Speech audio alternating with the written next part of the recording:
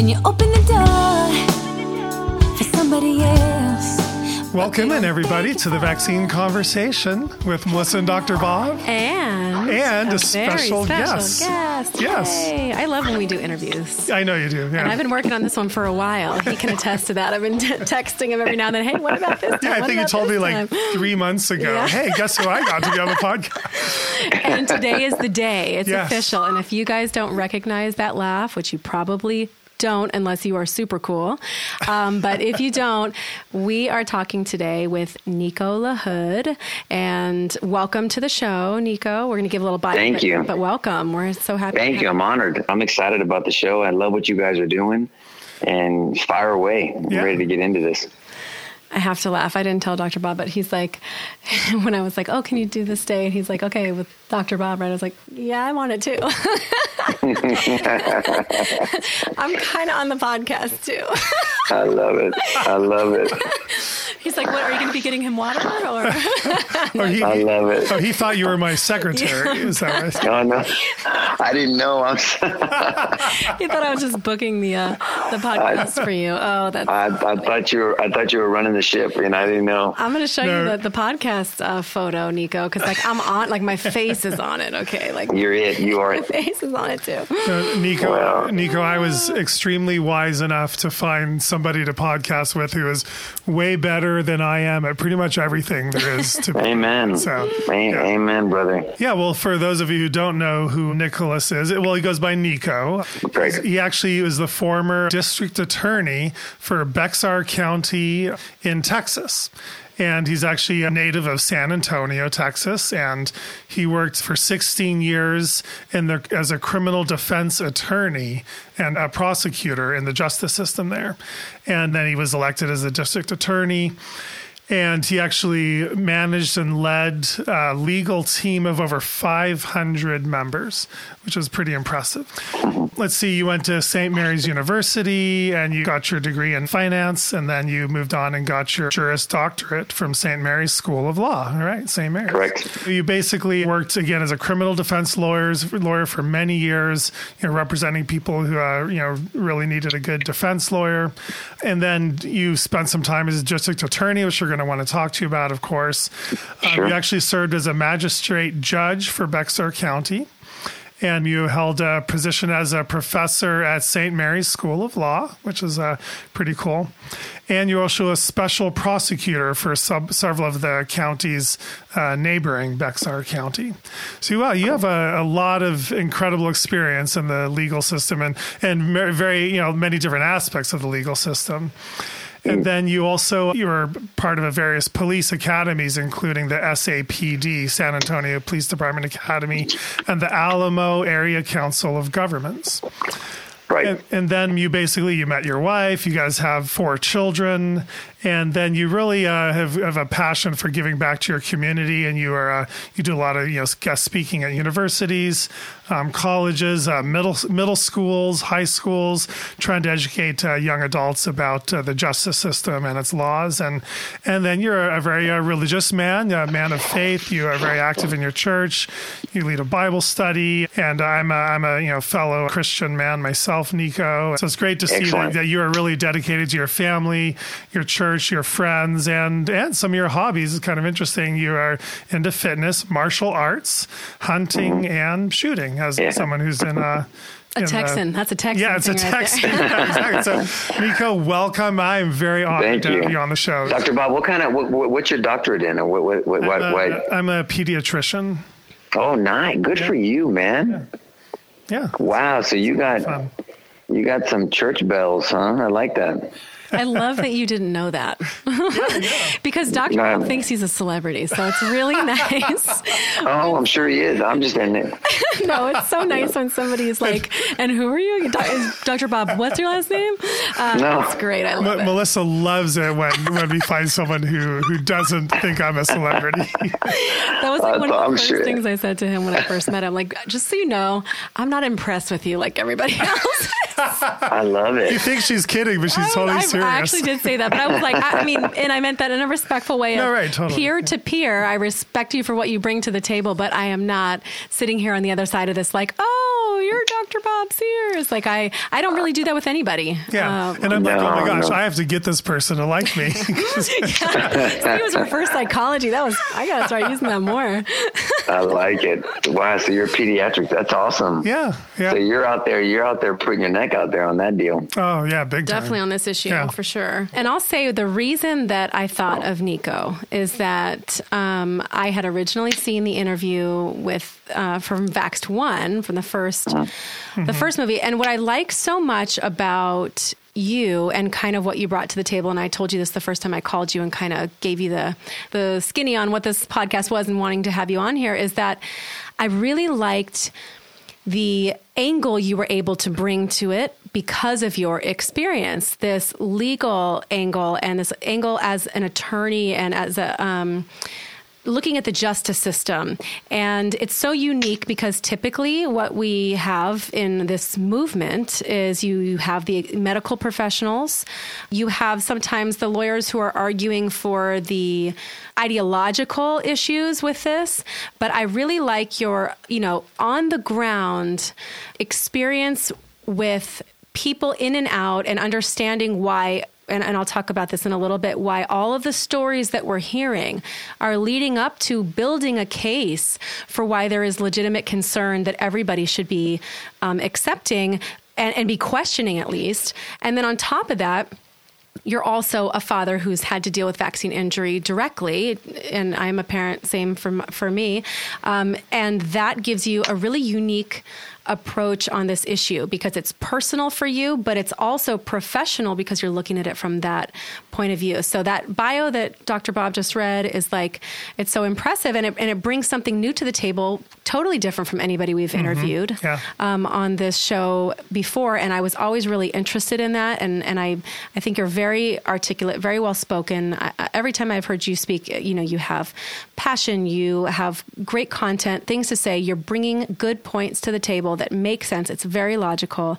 And so I thought our listeners would love to hear from you just like we would. So just to give everybody the heads up of why I really wanted you on here, you do offer something very special to this conversation that's very unique, I think. And well, thank you very much. Well, I'm honored. I'm very humbled by everything you said. Look, I look at evidence for a living, guys. I've made life and death decisions when I was as a former district attorney based off evidence. Things have to make sense to me. My faith, my walk with Christ is a logical analysis. I mean, I'm not a Christian because it's easy. I'm not a Christian because I went to some tent revival or I have a fish on the back of my car. Nothing wrong with having a fish on the back of your car, or because somebody's saying kumbaya to me when I was younger. I mean, I went through the school of hard knocks, as I tell people. I came to Christ in a very painful way. I was arrested for selling drugs when I was a young, stupid idiot. I turned my life around. I gave my life to the Lord. I believe in redemption, not just in my faith, but in the justice system. 2 years later, my brother was murdered in my driveway. I loaded his body on the gurney. I helped wash his blood off my driveway. I heard my mom cry the way only a mom can cry. And so my walk and my drive to want to know answers to this thing called life was very logical. Things have to be logically consistent, and it can't violate the rule of non-contradiction. That's kind of my overlying principles when I analyze anything, whether it's a Christian worldview versus any other worldview, whether it's vaccines, whether it's the law, whether it's evidence, making a life and death decision, trying a case before a jury. And so I look at evidence, and when you look at the evidence, aside from being a daddy of a vaccine-injured child, aside from because I keep my emotions. I've trained to keep my emotions out of things. I'm a passionate guy. There's no doubt about it, but I'm not an emotional guy. There's a difference. I agree. Passion and emotion. I'm not big on emotions. I'm huge on passion.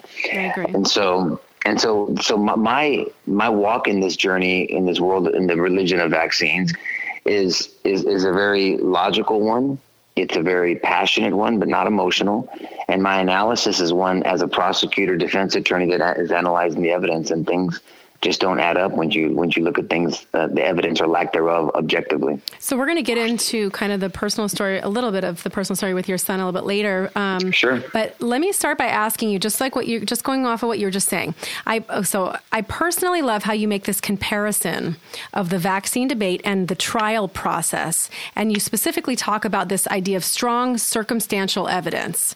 And you talk about in a murder case, you can hear gunshots. Somebody could be running out of a house. You didn't see that person get shot directly, but if a person is murdered, you've heard the shots, somebody's running out, an assailant's running out, you can, with circumstantial evidence, paint the picture and even convict somebody in a court of law that murder happened and that person was responsible for that murder. And again, this is based on circumstantial evidence. And what you have talked about, which I agree 100%, is that in this debate, there is a ton of circumstantial evidence as it relates to vaccine injury, and we have thousands upon thousands, tens of thousands of stories that somebody might call anecdotes. But again, when you have enough of those, it sort of becomes data at that point. And well, I mean, what's the argument that we always hear back? Correlation is not causation, right. Which is fine. But correlation in my world means investigation. Exactly. So if there's a correlation between a murder and a suspect, you don't say, correlation, not causation, and forget about it. Well, it's probably somebody else. No, it's, hey, that's why you're a suspect, because there's correlation. Right. So there's been a further investigation until we find out who committed the murder. We know someone's dead. So who committed the murder? So, but in this debate, in the religion of vaccines, correlation means ignore. Yeah, I mean, it just so they admit there's correlation. I mean, talk about incriminating evidence. We admit there's a correlation. What they mean by correlation is that we understand it's suspicious. It's kind of eerie. I get it. That it seems like there might be a cause. It seems like there might be a connection, but it doesn't mean it's a cause. Okay, well then what's the cause? I don't know, but it's not this. Well, how do you know if you don't have another reason for it? Nobody's working to find out what it is. No, they don't care. Yeah. I look at motives for living. I wanted to share that doctors, we are actually literally trained straightforwardly to ignore vaccine injury because of the principle of correlation does not equal causation. So you're right. We're not even told to launch an investigation on this. It's like a convenient way to get us to move on, to not recognize vaccine injury. And it's probably a convenient way to help pediatricians feel comfortable to continue to vaccinate. Because we tell ourselves, all my professors told us I don't even have to think about any causation here, with vaccines causing injury because correlation automatically negates any possibility of causation is how we're actually taught about it. And that really pisses me off that we were misled that way. But Doc, you guys are inundated with this crap from day one. I mean, all my doctor friends say we don't know. All we study is the vaccine schedule. We don't do any double-blind placebo studies. We don't look at it, or lack thereof. We don't look at even nutrition. I mean, you guys take like 1 hour and I'm not busting chops on docs. I mean, I respect what you're doing, but when it comes to this issue, I mean, look what happened with opioids. I mean, opioids is the same issue. I mean, it's not like there was some guy on the corner saying, hey, you want to buy some opioids? And then started selling this stuff on the side. These are doctors writing prescriptions. And doctors were duped by big pharma to say, hey, look, it's not that addictive. And we have evidence. I mean, that's why when I was DA in Bexar County, it's Bexar County, by the way, Doc, not Bexar. So if you would have said that in Bexar County, everybody would have known you were an outsider. You just gave your cover. But when I was a DA in Bexar County, we actually filed a lawsuit against Big Pharma for the opioid epidemic here in Bexar County. And other counties in Texas were following suit. And the reason why is because there's an epidemic. So you have a bunch of doctors that signed prescriptions. They wrote prescriptions and they were told by Big Pharma that this is not that addictive. It's the same thing. They lied to doctors about opioids. They lied to doctors about vaccines. And it's not that hard. You talk about a correlation. There's a correlation. The ideology of profits over people, profits over principle. And here we have it. So it's the same idea. So we know that there's an opioid epidemic, but there's not a vaccine epidemic. I mean, that's just ridiculous. Well, I wonder, too, as it relates to doctors sort of being sold on this concept, let's say talking about opioids, that again, the safety studies aren't necessarily given. This stuff is like it's always fast tracked. It's always like, here, give it, start writing prescriptions. And it's always waiting until they see a bunch of injuries or a bunch of problems before they go back and go, we should have looked at this a little bit more extensively. You've got doctors that have pharma reps coming into their offices, weekly, if not daily, that are saying, try this here. That nobody's actually doing the research on each of these before they start giving them away. And I think that's another problem, because the same thing crosses over in as it relates to vaccines, is they're just straight trusting the AAP and the ACIP to have done that research for them. So they're essentially writing prescriptions for the vaccines. They're essentially giving them away without having done any of this research themselves personally, because they've literally trusted another organization to do it for them. And that's where we come across these problems that we see. It's after the fact. It's always after the fact. Oh, maybe we should have done a little more. Maybe we should have looked a little deeper. Absolutely. But just I agree with you. Metaphor that you had going about you said the correlation usually in a criminal situation or in a trial situation equals investigation. But in in the vaccine debate, correlation equals case closed. Right. That's right. Yeah. To me, there's got to be an answer. As you know, Melissa, when you have a child that's injured and you know that they weren't born that way, and you know that, okay, I look for causal connections. You think about causal connections in a car accident, or someone slips and falls and there's an injury, and did it come from this, or was it a pre-existing injury? We didn't drop our son. Right. We weren't in a car accident. He wasn't born that way. We have the pictures and the videos. So if you, medical community or whomever, can't tell me why my son is on the spectrum and we have no history of autism or in our family, then what is the cause? Give me the medical cause. I don't know, but it's for sure not vaccines. Well, I'm going to call bullshit on that. I'm going to call it straight out. That's bullshit.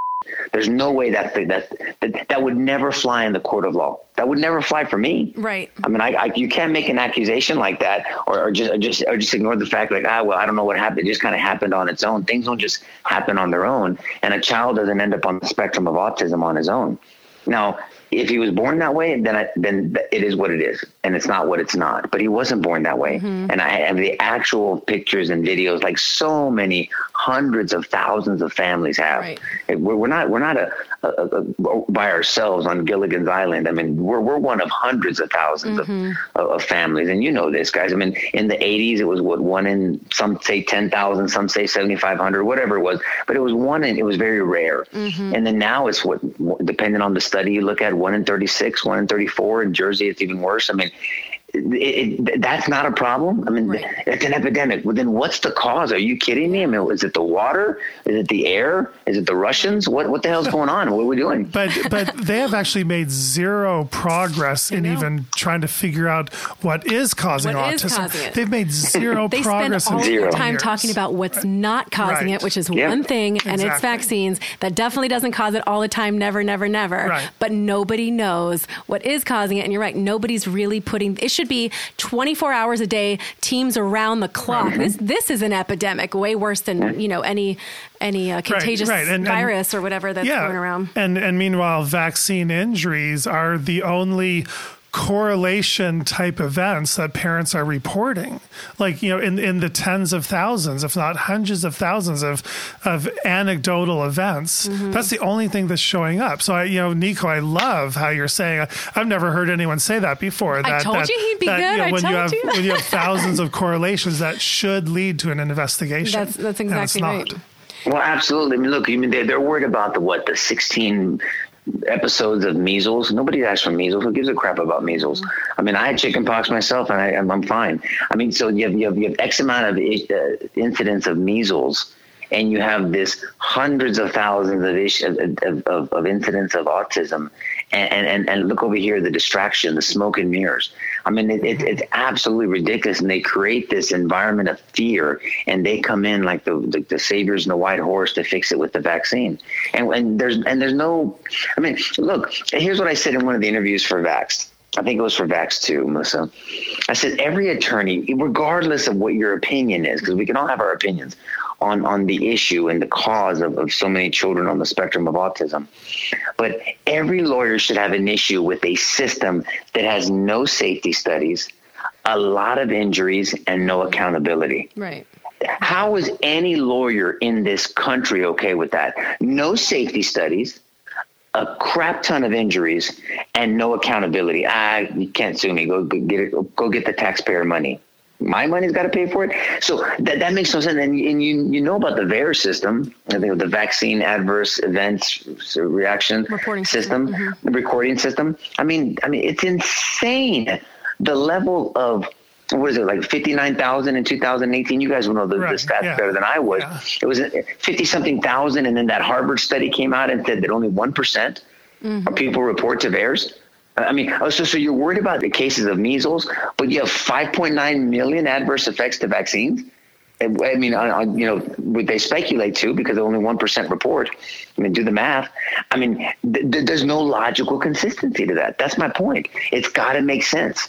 Well, also this idea of anecdotes, like you're saying, it's so funny that anecdotes don't matter when it's a case of vaccine injury, but anecdotes are okay when it's the person who got measles and was hospitalized for pneumonia. Like, that's an anecdote also, but somehow anecdote's totally fine. And that's one person, like you're saying, or maybe two, that have this quote unquote complication from measles, which maybe is an ear infection and they're hospitalized for it. That's an anecdote.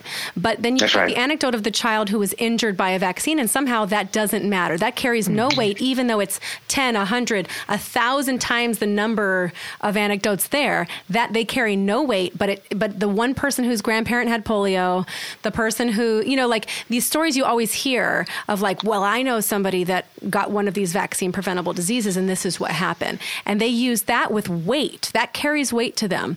But the weight of the child who's injured by vaccines does not count because it's just an anecdote. It's just it's ironic that you see these things that it's just a double standard across the board. Well, again, and that goes back to my 2 points in the beginning: logical consistency, and does it violate the law of non-contradiction, Aristotle's law of non-contradiction? And it does. In and of itself, that analysis is contradictory because it's not applied evenly in both situations, and it's not logically consistent. How can something be in this situation but not be in that situation? Exactly. It makes no sense. And again, I shelved the daddy of a vaccine injured child. I mean, look, I am, call it trained, used to not making an emotional decision. I mean, look, I witnessed the execution of my brother's murderer. People thought that when I was DA that I was going to choose for the death penalty more than not, just because of my very personal experience of witnessing the execution of my brother's murder. I chose against it, and I chose for life in prison more than death penalty, not because I don't support the responsible use of the death penalty, but because I looked at the law, I looked at the facts, I looked at the current culture, and the fact that we have true life in prison now versus in the past, in the old law, it wasn't true life in prison. And so I made decisions. I made a very objective, logical, evidence-based decision when I had that choice to either choose death or life in prison. And so I'm trained, if you will, if you can be trained that way, but I'm used to making objective decisions, not emotional decisions. So this is no different with this situation. I can look at evidence, I can look at facts and make a decision. And so, like I said, I really am not emotional when I talk. I'm passionate as hell, but I'm not emotional when I look at evidence, and I'm just going to follow it wherever it leads me. And the thing that irritates me, and I have to temper myself when people get into the name calling game. I mean, because if I walk into court and called you names and brought no evidence, a jury would laugh me out of court, whether I was a prosecutor or a defense attorney, would laugh me out of court. It's like, man, you're a dumbass. Please exit the courtroom. I would have been ridiculed out of court. But yet in this world of debate or litigation, in this vaccine world over our different ideologies, I mean, the people that are militantly, religiously pro-vaccines, they lead with name calling. I mean, literally, oh, you can't be a DA. You can't look at science. You're an idiot. How can you be somehow, because I have an opinion about vaccines, because I'm right about the objective analysis of the lack of evidence, all of a sudden I'm not going to be a good DA. I mean, it's a religion, and it's a religion based off illogical reasoning. Right. And whenever you see those who are pro-vaccine mandates and who really push for mandatory vaccines, you're absolutely right. They never scientifically refute any points we bring up, Nothing. any of our scientifically, proven points that show why mandates are wrong and mandates are bad for society and mandates won't even work and they're unnecessary.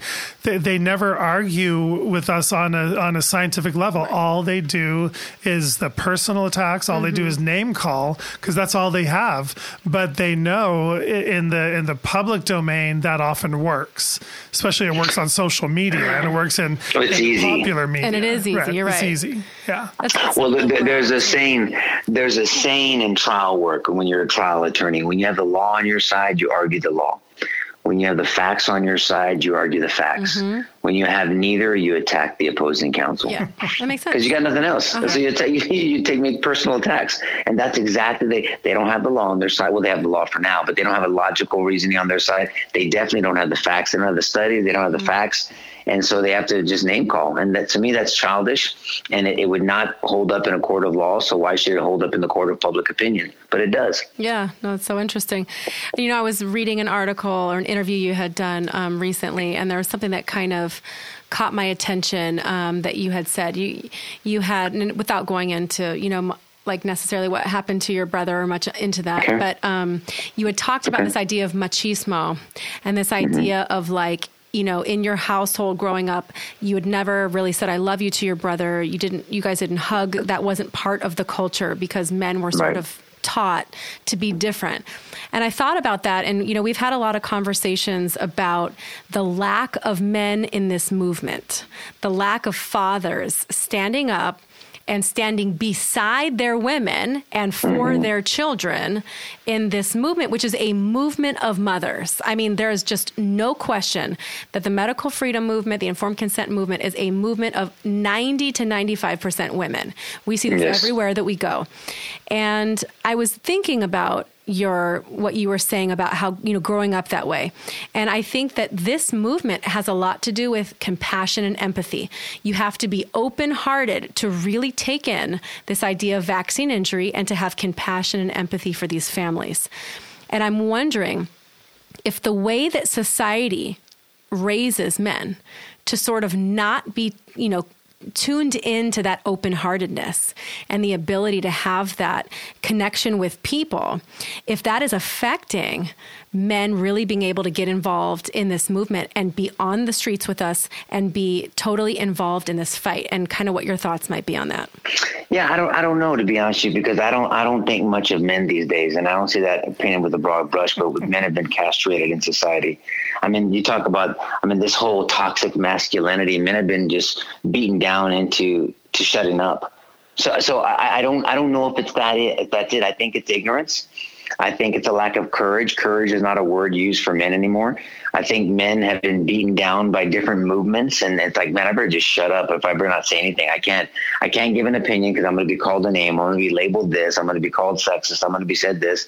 And men need to know what it means to be a man. For me, a biblically minded man is a man that reveres his wife, protects her, serves her, sacrifices for her, gives his life for her. Like in Ephesians 5 and 1 Peter 3, it's Proverbs 31:10 talks very specifically about how women are held up and should be honored and revered. And so that's my definition. So I'm a Christian feminist, right? I'm not the current feminist movement, but a Christian feminist, which is a beautiful movement. Women are revered.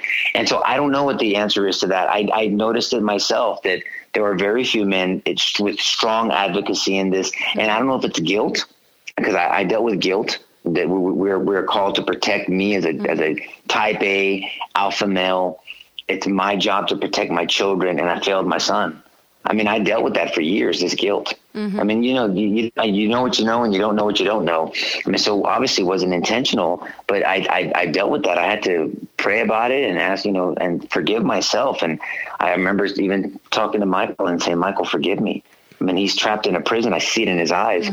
And it's tough, So my older brother, Mike, whom, at the moment he needed me the most on August 15th, 1996 at 2:14 in the morning, I wasn't there for him. I didn't know he was outside and he could protect himself, but it was, he didn't have a weapon with him at the time.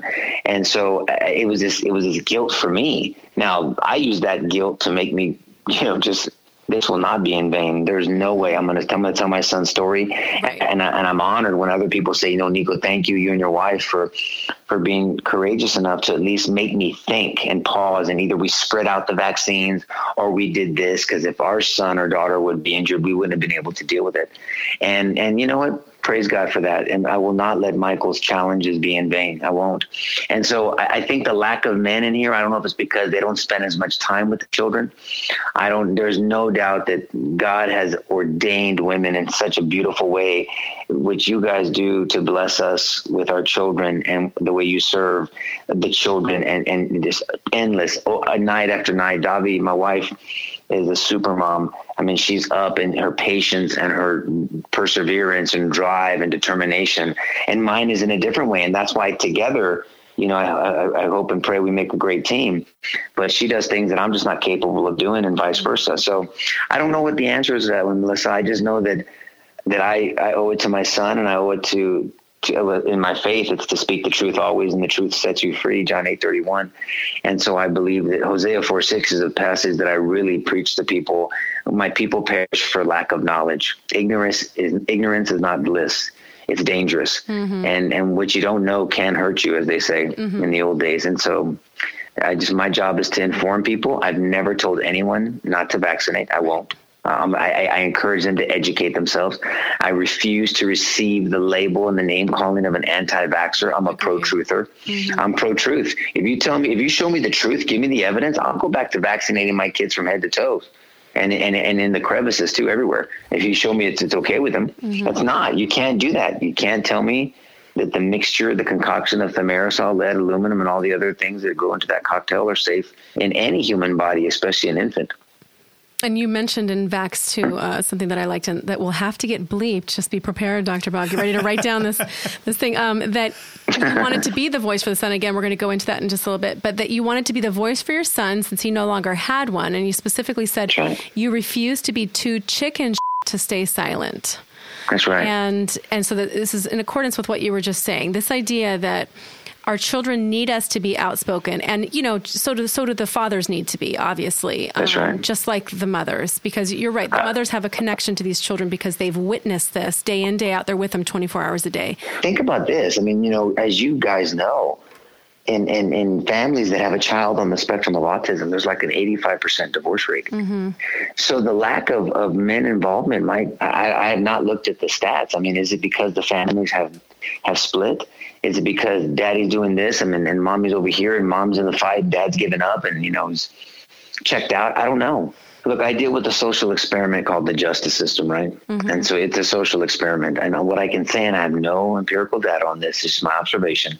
It seems to me that men want to be cool and they want to be accepted. And I think they see that this fight is brutal.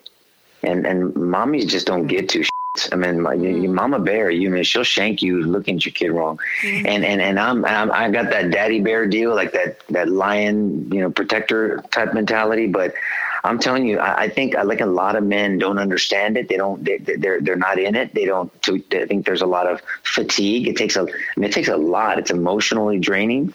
It's mentally draining, because there's more moms that I would take into a courtroom to testify as an expert, and I could probably qualify them as an expert, than most people with all the letters you want behind their name. Mm-hmm. I mean, there are some intelligent women out there that could, out debate you and have litigate with you on facts and science and lack thereof and all this other things. And so I don't know. I think men, they want to be more accepted. Moms just like, it's my kid. And not all men. And again, I'm not one of those guys, obviously.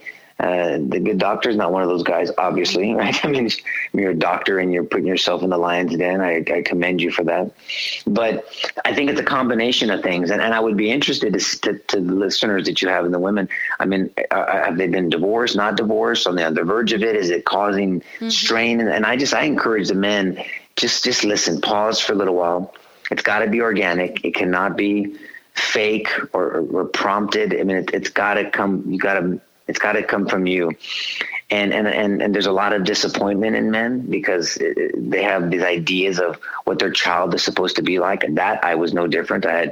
My first son named after my brother who was murdered. Are you kidding me? You talk about a kick in the crotch. I mean, that was something that I had to battle in my mind. And And it was a tough road for me, but I went straight to the Word of God. I prayed about it a lot, and it was not easy.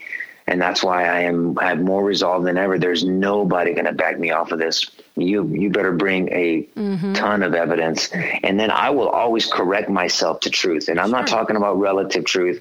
I'm not talking about my truth versus truth. Doesn't care about your feelings. Truth is real. It's universal, and it's exclusive by definition. And so I will always submit myself to truth, objective truth, not subjective truth. And so that's where I'm at. So this fight needs to be had. And it just seems like more people are waking up to it, because once you know, Melissa and Doc, you can't unknow it. No. You just can't. I mean, if you really open your heart, your mind, and your logic, you can't unknow this information. And questions have to be asked. Our our lawmakers have to be held accountable.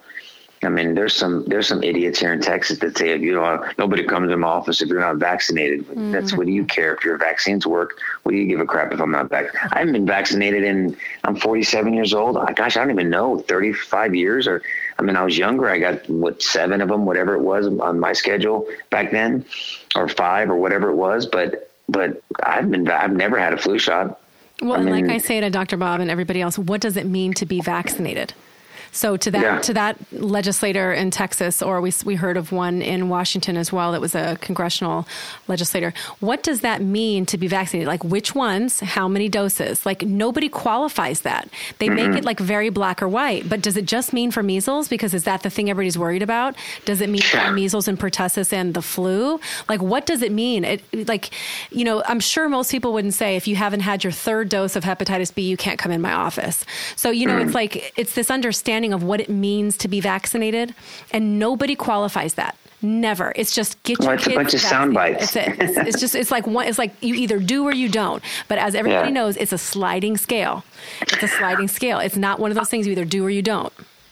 And this guy at a town hall meeting, he said, Mr. DA, don't you think you're irresponsible for not vaccinating your child? I go, well, let's test your theory. Do you vaccinate your children? He goes, of course I do. I go, what are in those vaccines? Have you ever looked at the insert? He's like, I frankly, I know that it's got a little bit of the whatever you're trying to vaccinate. I mean, it's some stupid ass response. And I said, who's the irresponsible one now? You don't know what they're injecting in your child, and I'm the irresponsible one? I'm just asking for evidence. You're just blindly walking into the gas chamber, and I'm the irresponsible one. Your definitions are a little skewed, sir, so I'm going to respectfully disagree. Well, also, you might want to rethink that. To call you an anti-vaxxer if a child's vaccine injured, it's like, by definition, that child is vaccinated. Well, they don't acknowledge that, though. See, here's what I tell them.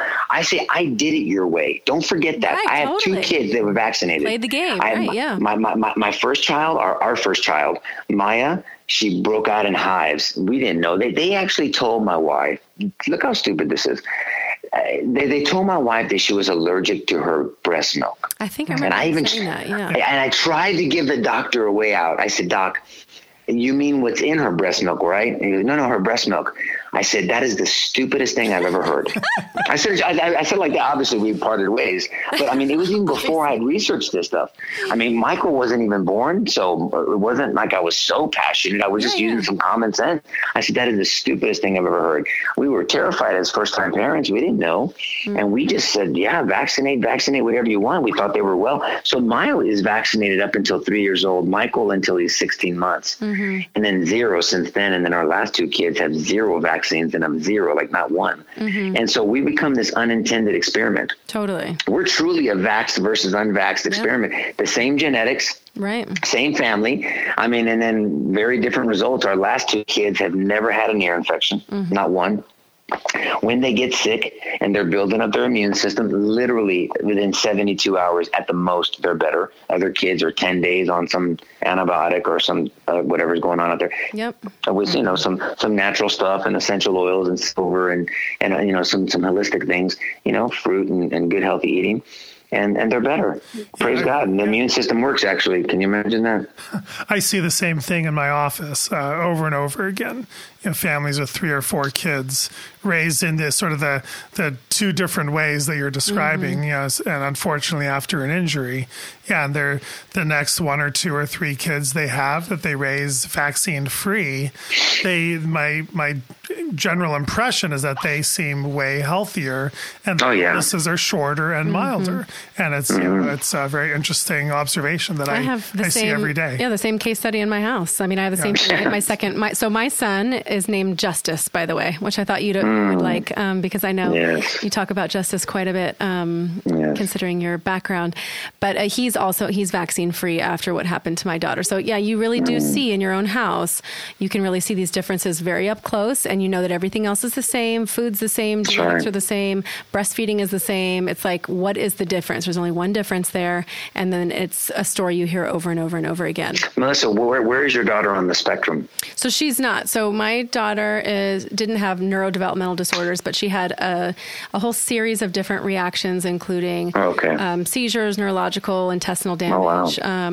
Her stuff was kind of, like I say, it was instant in some cases, and some was cumulative. But she basically had 19 doses over her first year and had a whole series of different reactions. It took me a long time until after her 12-month appointment until I realized what was going on. And we had even done only 2 at a time, no more than 2 at a time. And it was still too much for her at her very first appointment.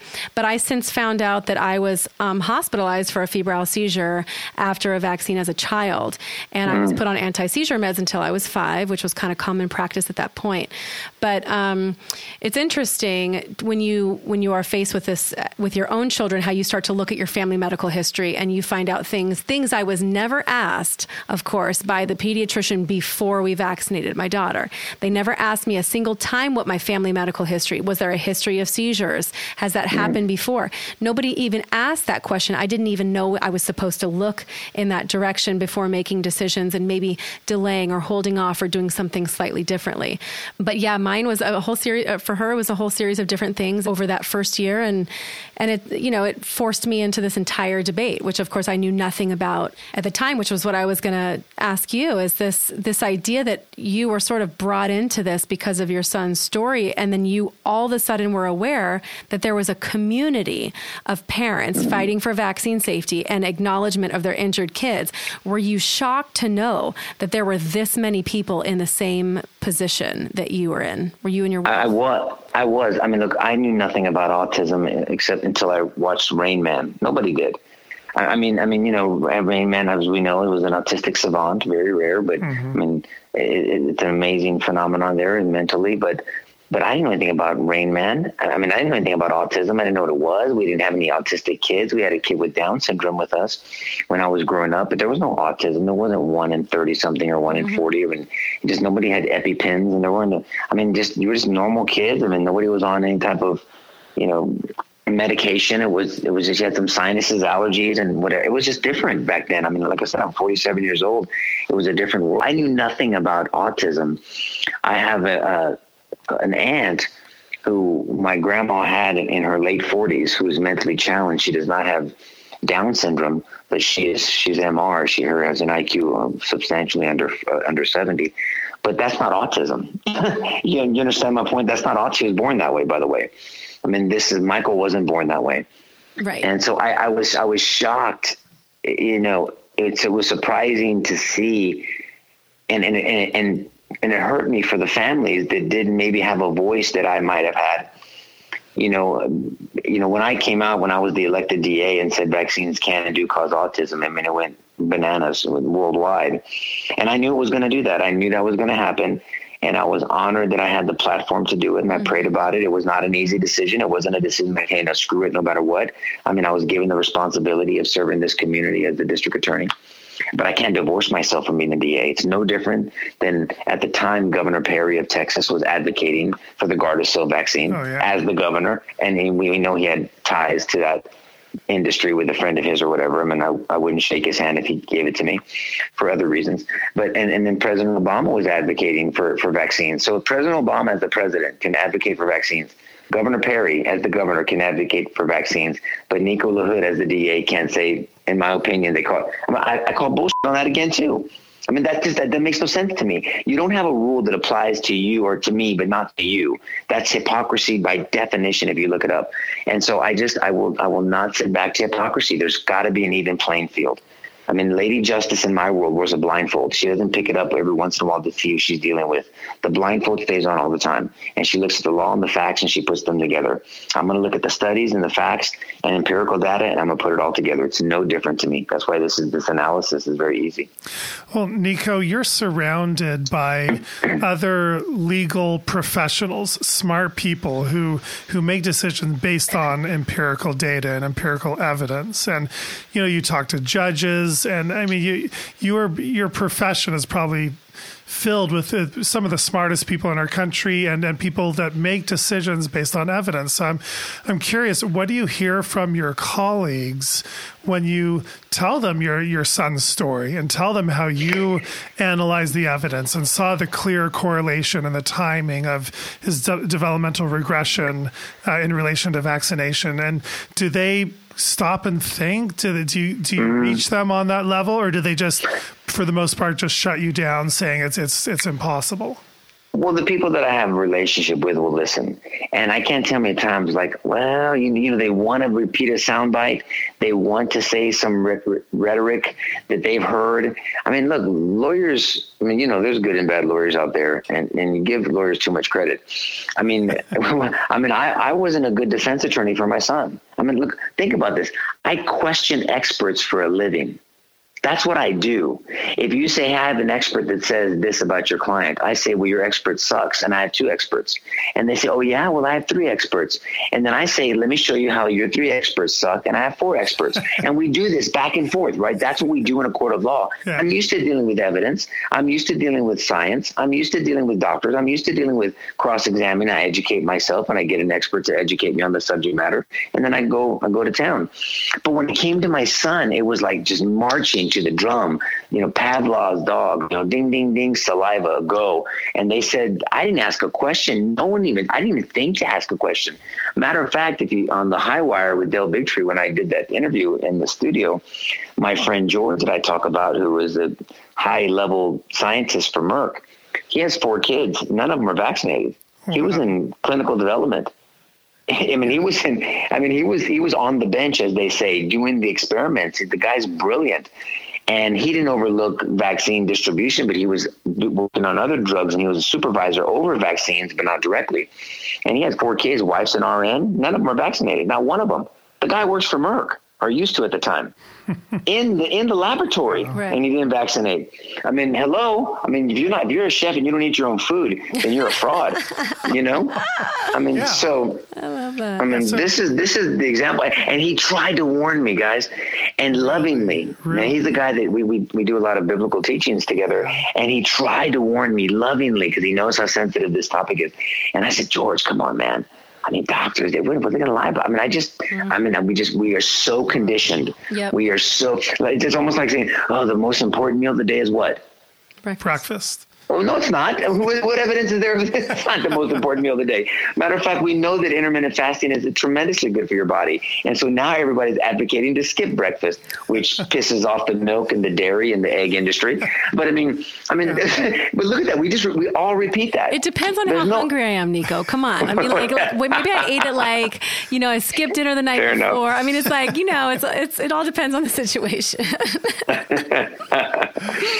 I love it. That's right. But that's interesting, Nico. So, I mean, you're raising your first child, vaccinated, and you're raising your second child, and he is healthy and thriving. He's talking. He's developing, meeting all his milestones, and you also have do you have your friend from Merck yet at this point before your child's injury?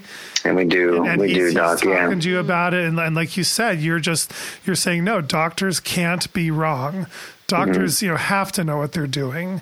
You had this blind trust in the experts, essentially, that you felt like you had these experts looking out for the best interests of your children.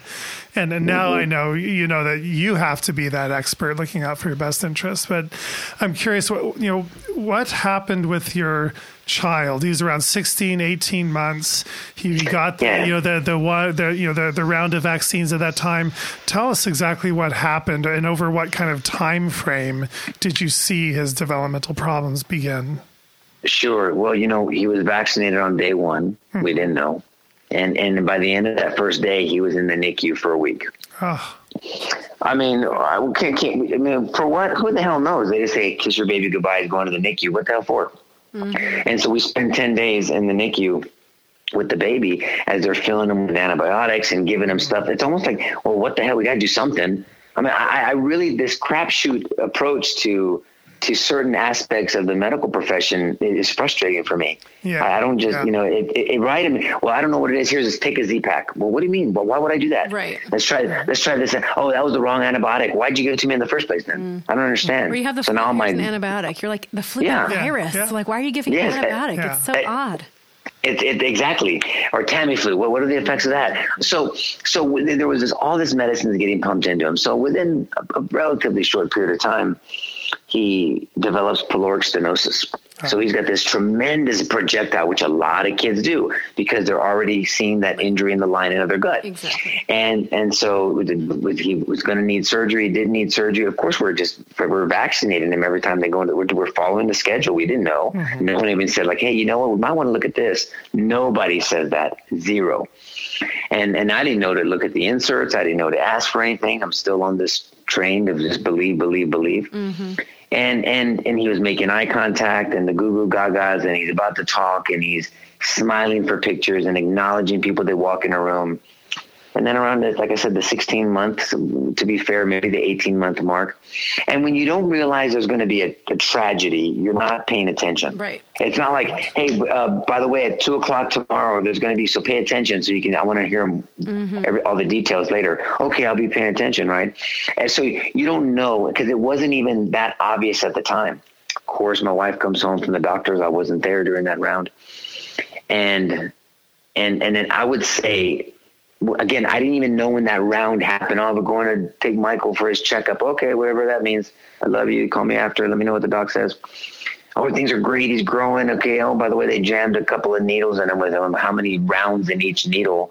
Just kind of mixed all together synergistically. I understand, but it was in weeks. Within weeks, he started developing tics and losing eye contact. Of course, not responding to his name. The smiles went away.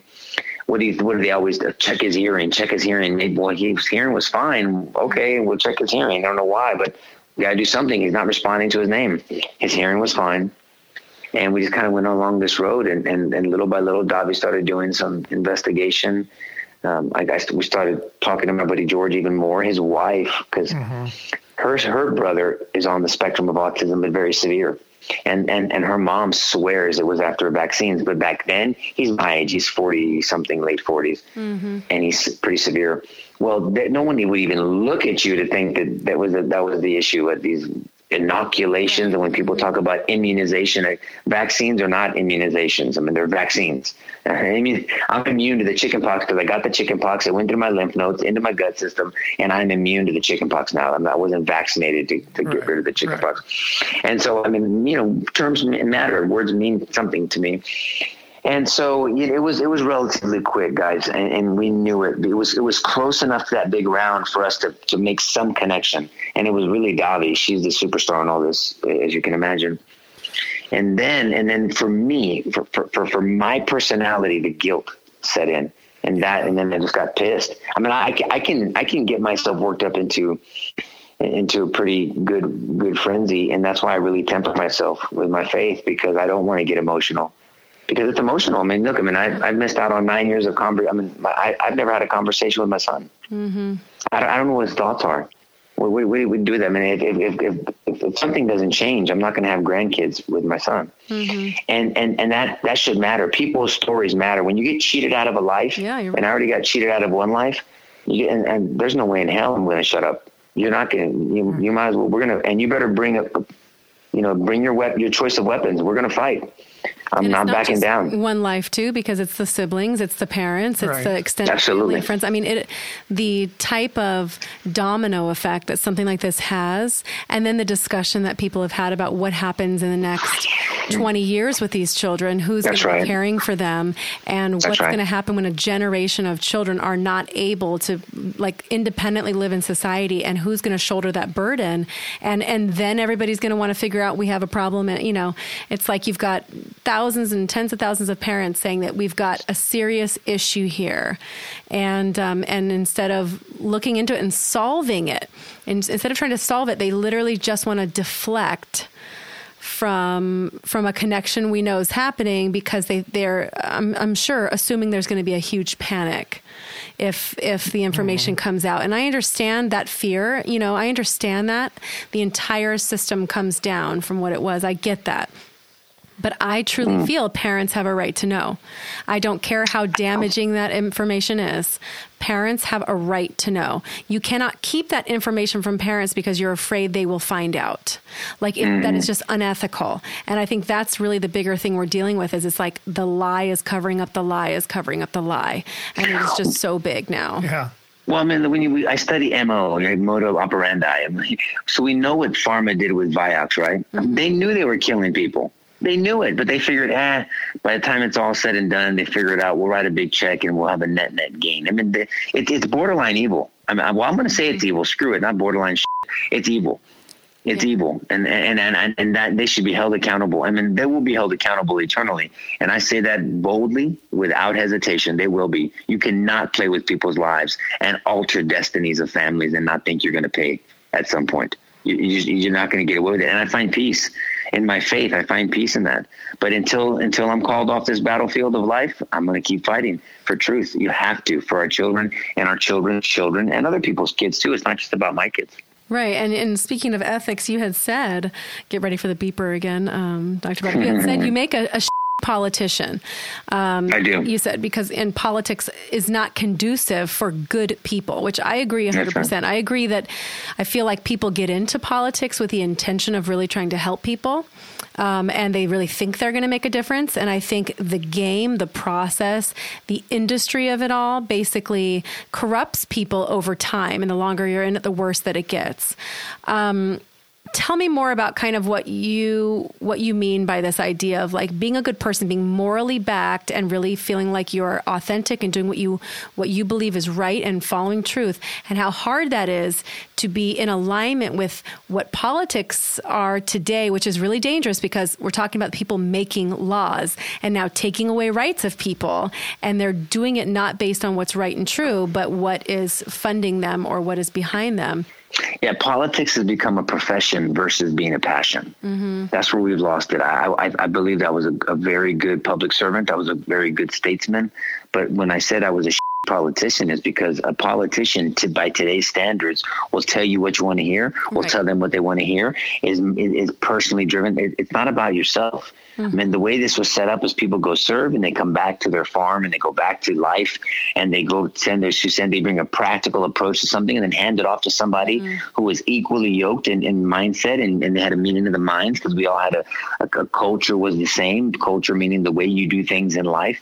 But the word of politics in the Greek just means to advocate. To advocate for what some define as the affairs of the city. So what are you advocating for the affairs of the city? So that the worst advice we got growing up, and Melissa, you sound much younger than me and the good doctor here. I'm not. But I'm not though. I'm only a couple years younger than you, Nico. I'm telling you. Well, you sound like you're in your 20s. I know. You sound like you're in your 20s. No, I'm 42 this year, so I'm right. God bless you. Yeah, I'm right behind you. And Doc's 43 and I'm 47, so we're good. Yes, I am. But politics just means advocacy. And so the worst advice we got was, what are the two things you don't talk about in public circles is what? Politics religion. And religion. Mm-hmm. That's it. Horrible advice. The worst advice you could ever get. I would never give my kids that advice. So religion to me just is, what's your worldview? Are you atheist? That's a worldview. That's your religion. Are you agnostic? Are you Hindu, Buddhist, Shintoist, Taoist, Christian? What denomination? Islamic? So what is your worldview? What is your quote unquote religion? What is your ideology? And then what are you advocating for? What are your politics? How can I live as a peaceful neighbor to you, even if we disagree passionately? Right. How can I live if I don't know what you're advocating for and what your worldview is? So we need to have these discussions, and you can't worry about being comfortable, and you can't. Discussions, yep. Right. Well, I mean, they're really not. But it's easy, but not to. Right. I mean, but you need to work things out. You have to risk offending each other, not trying to, but risk it to have meaningful conversation. How do I tell you that I don't like? Well, yeah, that's right. I mean, we have to tolerate, not condone behavior, certain behavior, but tolerate it. We definitely do. And so politics to me has turned into such a bad word. And I love the idea of politics. What are you advocating for? And what are the affairs of your city? And meaning your environment and how you do things. And so politics should be discussed. Platforms are different. So the political platform is the donkey or the elephant, right? And so that's the platform, and it will change. I mean, Democrats and Republicans have changed, and they're going to continue to change. And who knows? The Democrat Party's gone off the deep end, but I mean, things are going to change as things move on, but your principles won't. That's why I stick to my principles and ideology, my worldview, Judeo-Christian principles that have to be logically consistent. They can't contradict each other, and I have to be able to give an answer for why I believe what I believe, and I can. And so that's not done enough. So the reason why I was not good at politics is because I refuse to tell people what they want to hear. That's not, there's no honor in that to me. You're a salesman selling snake oil, and I won't do it. I think that you're a fraud, and that's not what you let your yes be a yes, let your no be a no, be courageous, be passionate about it, but also be principled, be courteous also. I mean, be gracious, but be principled, and then explain, be transparent. I was always transparent. You can ask me why, and I'll give you the answer. But it's the same mindset. I'm defending a position, so there's an accusation. The accusation is that we're nuts. The accusation is that we're anti this. The accusation is that we're just a bunch of emotional whatevers. And so I'm defending my son. I'm defending a position, and I'm pushing back. I'm not just playing defense. I mean, I'm going to be offensive as well. A good defense is a very strong offense. And so I refuse to take on the piñata, as we say in San Antonio, mentality, where someone just takes swipes at you. I'm not a punching bag. If you're gonna step in the ring with me, you better have your headgear on. And so we're gonna litigate. We're gonna spar. We're gonna go back to back, toe to toe, so to speak, with evidence and advocacy. And I'm not gonna back down. I won't. I will humble myself to truth every day of the week. Of course, I submit myself to the Lord. I submit myself to my wife lovingly, and my children. And I'll also submit myself to truth, but I will not submit myself to a fight because I'm afraid. I'm not. And so it's that mentality that I take into the battle, that it's just part of my DNA. It's just the way God wired me. It was developed over time because I feel like I've been fighting my whole life, whether, justice for my brother who was murdered, or me overcoming a poor choice and trying to fight to get away from labels as a drug dealer or a criminal or whatever it was when I was young and stupid. Or in politics, you get called every name in the book by cowards in their underwear behind a keyboard. And so, I mean, it's the same people that work for the trolls on the pharmaceutical side. But I mean, so what do you do? I mean, so you stand forward and you present your case. I'm not going to scream someone into loving Jesus or supporting the position of the truth behind vaccines. I'm going to logically present the case like I do a jury, passionately, but with evidence. I want credibility. And so you gain credibility if you're educating and you can bring the supporting evidence to support your position. And that's what I do. Again, I make no emotional pleas. I'm nothing against crying or getting emotional, but nobody wants to see that. I want to bring logic to the discussion. And if they're going to say no to me or they're going to call me crazy, they're going to be calling crazy the logic and the evidence that I'm bringing to the table and the lack of answers that they have. I promise you, when you push back, I mean, it turns into, oh gosh, they didn't give me that many sound bites. I've already called you 4 names. I don't have any more names to call you. Okay, well, we're not hearing the name calling. It's not nanny, nanny, boo, boo. It's give me the evidence because the jury's got to make a decision. Yeah. So. Yeah. Well, Nico, what are some of your current passions that you do, outside the office? I know you're heavily involved with your church and your community. You do a lot of podcasting. What's sort of your biggest passion or your outlet for, your Christian views and your views about vaccines? Is it mostly through podcasting now? It is. I do teach. I teach a lot. I do prison ministry. I teach quarterly with my buddy George, the one that worked for Merck, and we teach apologetics, it comes from the Greek word apologia, to give an answer. And when you look at the Greek word, it's to give a defense, to give a defense for your position. So we teach apologetics of the Christian worldview. Again, I'm not a kumbaya Christian. I mean, I have a podcast called R-Rated Christianity that gives you a little heads up of the way. And I do men's Bible studies. So that sounds interesting. Yeah. Write it down, guys. We'll probably put it in the bio description of this episode to let people get to you as well.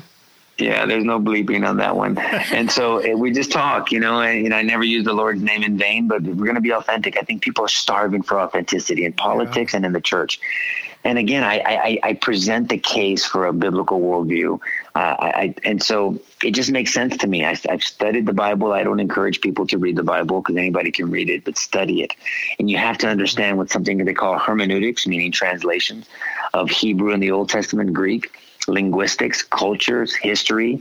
I mean, so you have to look at all these things when you're looking at this ancient book from antiquities and garnering the wisdom that God put in that book. It's a fascinating book from an objective standpoint.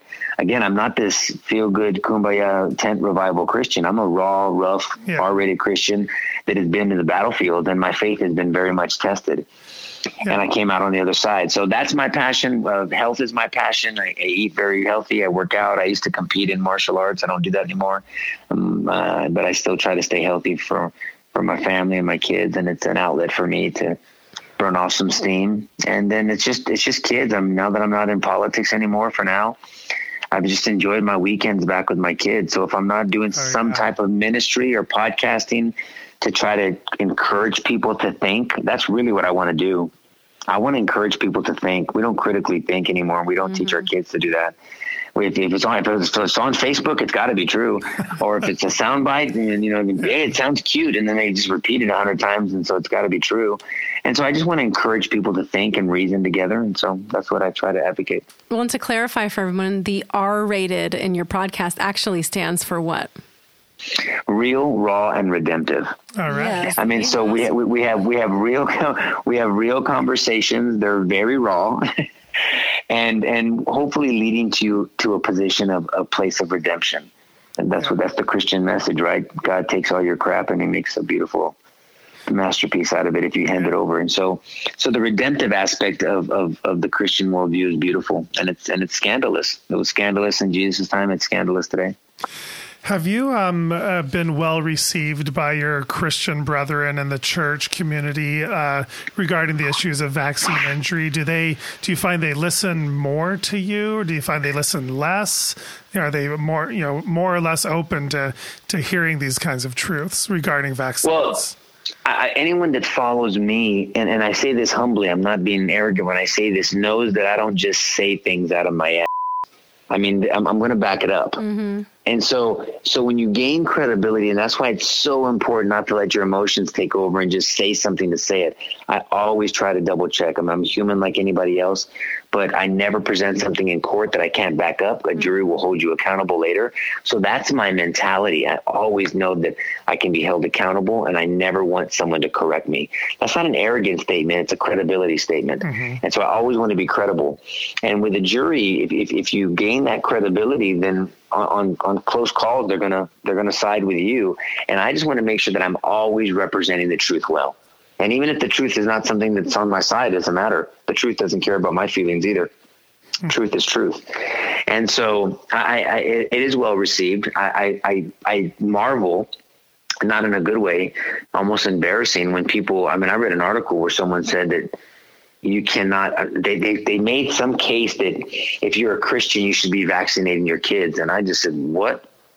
Yes. What Bible is this guy reading? And what is it was just absolute insanity. as if God ordained vaccines, like God ordained chemo and radiation or some crap.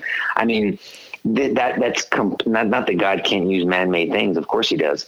But what are you talking about? Right. I mean, there's no way that you can support a biblical principle saying, yes, walk your kids into this insane asylum and just inject them with all this crap with no evidence that they're safe. Yes, that's a biblical principle. I don't know which one it is, because Hosea 4:6 says, my people perish for lack of knowledge. And we're truth seekers. One of God's characteristics, not just love, but it's truth. He cannot lie. He hates deception, Proverbs 6:16. And so, I mean, we're dealing with an industry of deception. So how does God ordain deception? He never will. It's against his character. That's why he hates lying. And so, yeah, false witness, all this stuff. And so I laugh at that, and I love to engage discussions like that, because people will follow that lead thinking, because they don't want to think, so they want someone to think for them. And so if you get a pastor or some biblical leader that tells you to do something, well, hell, I'll do it, and that's not biblical. Yeah, well, I just want to say, it's so great chatting with you. I knew I would enjoy you being on here for all the different things that you bring to the table on this conversation, your personal story, your professional background, your religious perspective. There's a lot going here that makes you a really interesting person to talk to on this issue. And I've really enjoyed the things I've seen of you in the past, always blown away by how articulate you were as a speaker, and just you were captivating. You can tell you have the charisma, you have the passion. You're somebody, if our listeners don't already know about you, they should know about you. And hopefully they can follow your podcast if they're interested, or get involved with what other types of community outreach and things that you're doing. We are going to be coming to San Antonio, by the way. Yeah, I heard about that. Yeah, the end of March. So maybe we can see you guys. We'll break some bread together. I'd love to. I don't know how long are you guys in town. We'll just be there for we're going to be there for probably 2.5 days, essentially, Dallas and San Antonio. Right. And we're going to be doing 2 different events the end of March. So I hope we'll be able to meet in person and share a hug. As I say, we're all on the same journey together, and it's like we're literally having the same fight, but in different places of the world. And, it's just always good to have that moment to connect and give that, you're doing it too, I'm doing it too. I appreciate you. I appreciate you. Thank you. Well, thank you for what you guys are doing. I mean that. I mean, look, we have to be in this thing together. There's power in numbers, and there's that synergistic effect of people coming together. And there's other people that, look, most people are risk averse. They don't want to be called names. They don't want to be getting a fight. They're like, oh, I just got to pay the bills, and I got to go to work, and I got to come back home, and I got to cut the grass, and the dog's barking too much, and that's crazy. And I get it. Life's tough, man. No one said it's going to be easy, but it's worth it. I mean, this issue is that important. I mean, it is literally, as we know, the numbers, I think, justify the statement that it's an epidemic, autism, not to mention all the other things that we're dealing with. Our kids are sick. Right. I mean, our kids are sick, Doc, are we not? I mean, I don't know how long you've been practicing, but I mean, that kids in our day were dealing with different ailments than today. Well, if we have superior health care, and it's disease management, we know that's not health care. But I mean, if we have superior health care, then you would think that kids would be better off today, and they're not. Yeah, we should be getting more and more healthy. And more vaccines should be better, right? And we're getting worse. That's right. I mean, again, it's logically inconsistent. It doesn't make sense. So the more vaccines, the sicker we are. But somehow it's the very small percentage of those kids that aren't vaccinated that are screwing it up for everybody else. That's you see this it just surpasses any logic. So thank you for what you're doing. And I really mean that from the bottom of my heart. I appreciate it. I always say this to when I teach biblically about the Christian worldview, or in this. There is a statute in Texas that's called endangering a child. And what it means is, if you leave a child that cannot take care of themselves in an environment that can hurt themselves, then the parent, the guardian, the person responsible for that kid can be held accountable for endangering a child. And if it's serious, causing serious bodily injury or death, or just, endangering that child. And I always think to myself, are we guilty, not just spiritually, but societally? Are we guilty of endangering our children? Are we guilty because we're not standing up and we're not doing what we can to make it a little better for them, to take on the fight that they can't fight? Whether they're young or whether they're vaccine injured, they can't fight. And I'm called as a Christian to fight for the people that can't fight for themselves. Right. That's my duty. That's my heavenly responsibility down here on earth. One of them. There's many of them, but that's one of them. And so I'm going to fulfill that first and foremost. That's why the worldly fights are nothing to me. They mean everything to me, but what I'm saying is they don't intimidate me. And so we're called to do that. And so I don't want to be guilty of endangering my children because I worry about the world that I'm leaving them back in. Politically, we talked about politics and the insanity of politics today. We talked about ideology, and we are in a civil war of ideologies as we speak today. We are in a civil war. Absolute. It's a battle of ideologies. And if you're not trying to persuade somebody, guess what? They're persuading you. And if you're quiet, they won. It's always about persuasion. Either they're persuading you or you're persuading them. Well, I don't want to share my opinion. Then guess what? You just lost. You lost the persuasion battle because you were persuaded to keep your mouth shut. Right. Absolutely. So thank you for what you guys do, man. I really mean that sincerely. And I hope that you'll make time and I'll treat you to lunch. I said it on the air, so now it's my responsibility. We'll break some bread. Yeah. We'll hold you to that. Well, that'll be great to get together with you in San Antonio. And, Nico, I think you're such an inspiration, especially to other men out there, because when we see someone like you be so vocal and passionate about this and to own your truth, and you know what the truth is about what happened to your family and what has happened to other kids when they suffer a severe vaccine injury, and you are going out there and you are rising up and being passionate about it. And I think that's a great lesson for other men, that we need to join the women in this fight. There's no excuse. Not be quiet. There's no excuse to be silent for anybody, any parent, any loved one, any colleague, any coworker, grandparent, anybody. There is no excuse to be silent. And we just so much. I'm motivated by the women in this battle, and it's no different than the women that found Christ not in his tomb.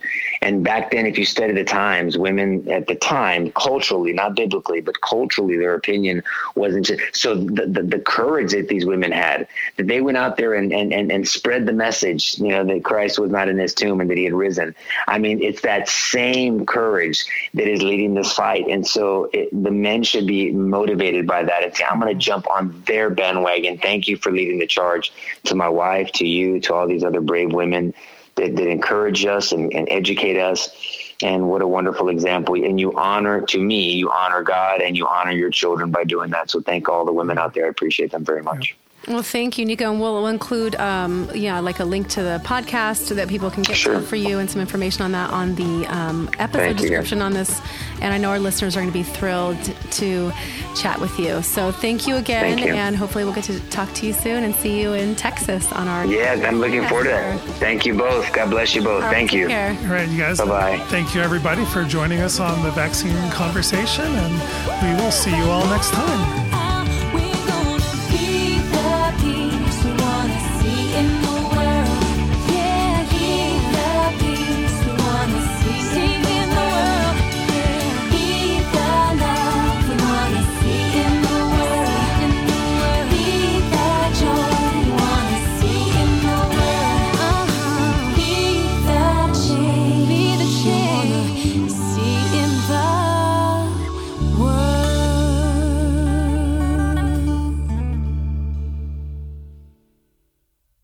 The information in this podcast is for entertainment purposes only. It is not intended as medical advice. Always consult your healthcare professional for information on vaccines and infectious diseases.